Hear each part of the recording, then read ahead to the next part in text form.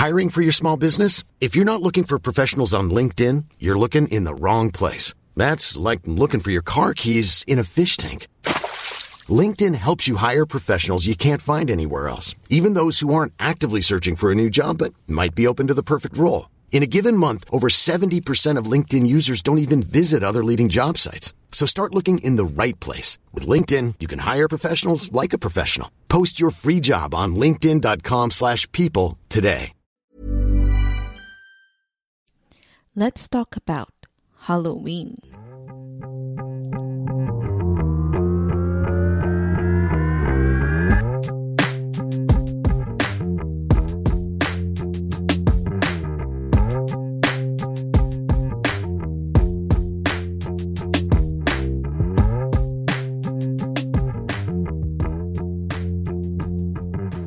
Welcome to another episode of Tita Talk Season 2. And in the spirit of Halloween, well actually hindi na siya Halloween because it's November 1st, so Halloween is technically the 31st of October. But again, in the spirit of Halloween, why not? Let's talk about ghost, multo, mga kaluluwa, mga ganon. Wala lang.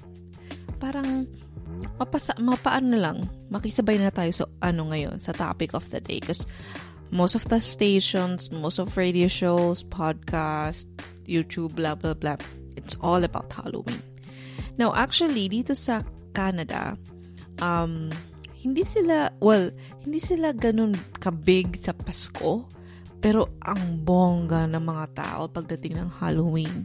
As in talagang effort sa costume, design ng bahay, sa pamimili ng mga chocolates, talagang planado nila yung mga araw nila, kung anong oras sila mag-trick or treat, saang lugar, ganun. Parang tayo pag nangangaroling, di ba? Parang may mga kanya-kanya tayong, lalo na pag mga kabataan, noong, ewan ko kung hanggang ngayon, nagkakaroling pa ba mga kabataan, or nanghihingi na lang ng pera. Pero noon, pag nangangaroling kami, talagang may mga lugar kami, ngayong araw na to, dito tayo sa area na to. Para hindi ka masasabihan na, kahapon pumunta na kayo dito Walang ganon. So anyway, makabalik tayo sa usapang multo, mga kalwa. So, gaya nga ng sinabi ko, hindi naman ako ganon kadalas, hindi pa ganon karami yung experiences ko sa buhay ko. Pero may mga kwento-kwento pa rin akong kahit konti. So, ang i-share ko sa inyo is something that happened to me. Well, actually, siguro mga 6 months basta kararating ko lang ng Canada. Dito ko na siya. Probably that would be the scariest that I had experience. Pero prior to that, going back, nung bata ako, matatakotin talaga ako, as in talagang hindi ako nanonood ng mga horror movies. If ever nanonood ako ng horror movies, kailangang sundan ko yan ng either cartoons or comedy para siya yung may iwan sa utak ko. So, hindi ko mapapanaginipan yung multo or mga kalwa or kung ano mang nakakatakot doon sa movie na pinanood ko. So, hindi talaga iniiwasan ko ang anything na mga nakakatakot, nakakagulat kasi matatakotin ako. Pero, hindi ako naniniwala sa multo. Una kasi, hindi pa ako nakakita. And again, Lord, let's keep it that way. Okay? So, wala pa ako nakakita and ayoko makakita. Sometimes, ginugusto ko kapag may mga, yung mga kamag-anak na malalapit sa puso mo or mga taong malalapit sa puso mo na namayapa and gusto mo, nandun ko sa point na wini-wish mo na makita mo sila kahit isang beses. Pero parang after that, parang okay, medyo okay na ako. Let's keep it this way. Parang gano'n na lang. May kanya-kanya na tayong buhay. Parang gano'n. Anyway, so yun nga, hindi ako naniniwala na sa mga multo, kaluluwa, or any spirits at all. However, nung kabataan ko, well actually college, nag-college kasi ako sa Legazpi. Taga Sorsogon ako. So nag-college ako sa Legazpi. And nung nag-stay ako siguro mga 3 semesters din ako nagstay sa bahay ng pinsan ko. Sabi ng pinsan ko, doon daw sa bahay nila, meron daw doon ng parang kaluluwa, mga multo, mga ganun. 2-story house siya, and ewan ko kung saan niya nakuha itong pamahiin na to, pero lagi siyang may radio na naka-on at naka-tune in lang sa kung anong station. Palagi yan sa second floor nila. Kasi ang sabi daw sa kanila is parang medyo pag naiingayan daw, pag maingay daw ang isang bahay, ang tendency hindi rin pinamamahayan ng mga multo, ganun. Ako din napaisip ako, syempre, di ba kung nagbubunga ang nanay, nag-aaway lagi ang mag-ama, yung pamilya, kahit ako multo, iiwas din ako. Ayoko nang masyadong stress, di ba? Patay ka na nga, tapos na-stress ka pa din, di ba? So, may konting logic din yung pinaghugutan ng pinsan ko. So, anyway, nung nagstay ako doon, medyo may mga yung parang kakaiba yung nararamdaman mo. Pero wala akong nakikita. Wala akong naririnig. Wala akong ganun. Wala at all. However, nung tumagal-tagal na, parang ang nangyayari, yung may pakiramdam ako na palagi may nakatingin sa akin. Alam mo yun eh. Parang sa likod ng mo, may pakiramdam ka na may nakatingin sa'yo. Tapos, ang weird lang niya kasi yung feeling na yun, hindi ko siya nararamdaman kapag nasa school ako or anywhere else. Basta dun lang sa lugar na yun. Yan yung parang, hindi siya yung parang pagpasok mo ng pinto, nararamdaman mo kaagad siya, no? Hindi naman siya ganun, no?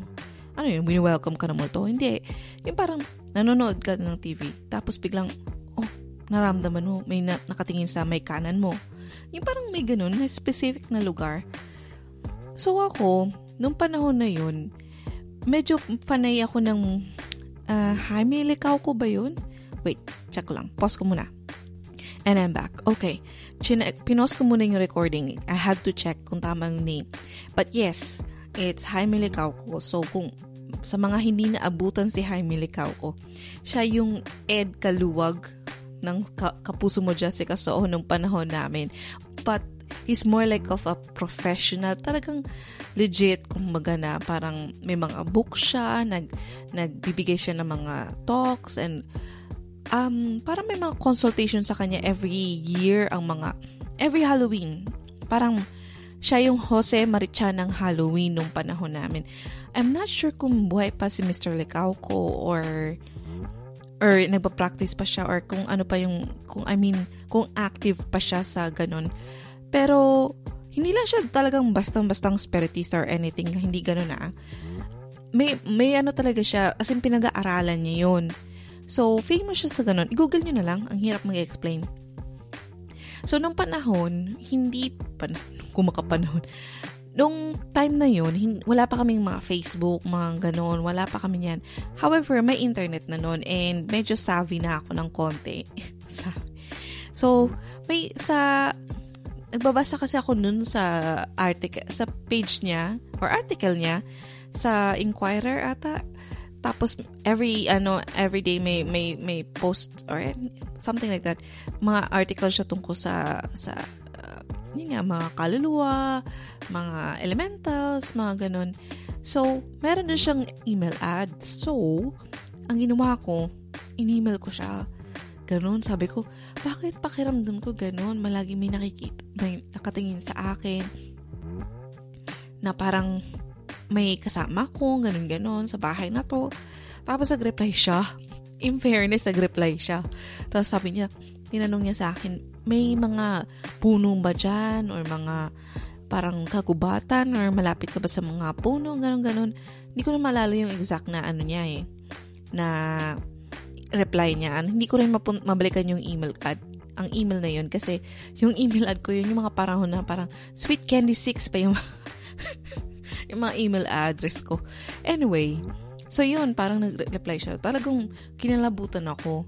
So, yun lang yung only experience ko that time. Yun yung first ko. Na parang, it's minor lang. So, hindi ko siya masyado napansin. Wala akong masyadong mga nakakatakot na experiences. However, nung dumating na ako dito sa Canada, ewan ko kung totoong nangyari to or, hindi ko kasi alam kung nananaginip ako or totoong nangyari. Kasi ganito yon. So, kararating ko lang, so wala pa akong masyadong alam-alam dito, wala pa akong kagamitan. So, nakikitulog ako sa couch ng apartment ng kuya ko. So, dun sa couch, nung natutulog na ako, kasama ko di ba nagkalat yung mga laruan ng mga pamangkin ko. Tapos may isa siyang laruan doon na parang piano, na pag pinindot mo yung isang key, may tutunog na parang tunog ng cow, tunog ng elephant, or ng pig, ganun. Tapos, hindi na niya yun nilalaro kasi parang mahina na yung battery, ganun. Tapos parang, basta hindi na siya masyadong nilalaro. Tapos one time, natutulog ako, nagising ako kasi tumunog siya. As in, tumugtog siya out of nowhere. Tapos parang hindi siya sira, na parang hindi mahina yung battery niya. Di ba kasi usually pag ang mga laruan, mahina yung battery, parang mama, blah, shit. Parang ganun, di ba mabagal na yung ano? Hindi. As in talagang parang bagong-bago yung battery niya. As in tumunog siya ng ano. Ako naman, sa inis ko, kasi syempre nagising ako ang sarap-sarap ng tulog ko. Pinuntahan ko siya, tinanggal ko yung battery, natulog ulit ako. Di ba? Tulog is life. So, doon ko rin na-realize na talagang mas priority ko ang pagtutulog kaysa sa kahit ano pa mang nangyayari or katatakutan or walang multo ang makakatakot sa akin para hindi ako makabalik sa pagtulog. Kasi after ko tanggalin yung battery, natulog ulit ako. As in, sa same na lugar, hindi ako umalis or pumunta sa kwarto ng mga pamangkin ko para tumabi kasi natakot ako. Hindi. As in, doon na mismo sa couch, natulog ako. As in, talagang, parang sabi ko, ang tindi ko rin talaga. Hindi ko alam kung sobrang katamaran ko, na sobrang tulog is life, na kahit multo, hindi kaya yung powers ko. Basta inantok ako, antok talaga. So, yun lang naman. Yun lang. And Lord, let's keep it that way. Dahil wala na akong ibang experiences na may kikwento and yeah. Fortunately, wala na. Kasi ayoko na ng mga ganyan. Kasi nung umaga, after nung incident na yun, na-realize ko, shame, nakakaloka. Yung multo siguro na frustrate. Gugulatin na ako, tapos biglang tinulugan ko. Pero kung, diba, kung matatakutin ka, talagang na-realize ko na siya, natakot ako nung umaga na. Nung na-realize ko na yung nangyari nung kinagabihan. Pero nung mismo nangyari siya, tinulugan ko lang. As in, dead ma. Wala akong pakialam sa multo. Diba? So anyway, that's it for me tonight. And I know ang Halloween is costume, pero sana matandaan din nating mga Pilipino. And again, kids, I hope you realize that this is also a time for us to remember the people, our loved ones who passed away. And take up time to remember them. And kung pupunta kayo sa pumunta na kayo sa sementeryo or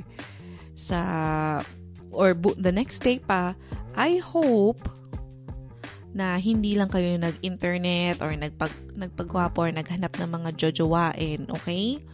And wag na kayong mag-inarte pa sa mga pa-makeup.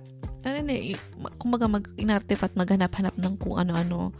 Okay, nandun kayo dahil mag-aalalahanin natin ang mga taong nawala na sa atin. Okay?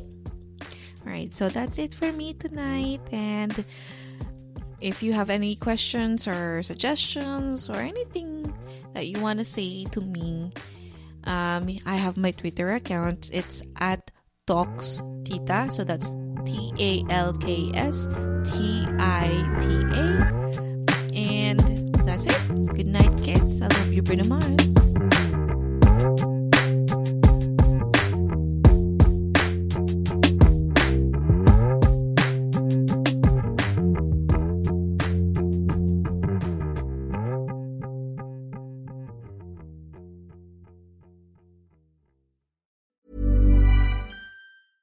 Flexibility is great. That's why there's yoga. Flexibility for your insurance coverage is great too. That's why there's United Healthcare Insurance Plans. Underwritten by Golden Rule Insurance Company, United Healthcare Insurance Plans offer flexible, budget-friendly coverage for medical, vision, dental, and more. One of these plans may be right for you if you're, say, between jobs, coming off your parents' plan, turning a side hustle into a full hustle, or even missed open enrollment. Want more flexibility? Find out more about United Healthcare Insurance Plans at uh1.com.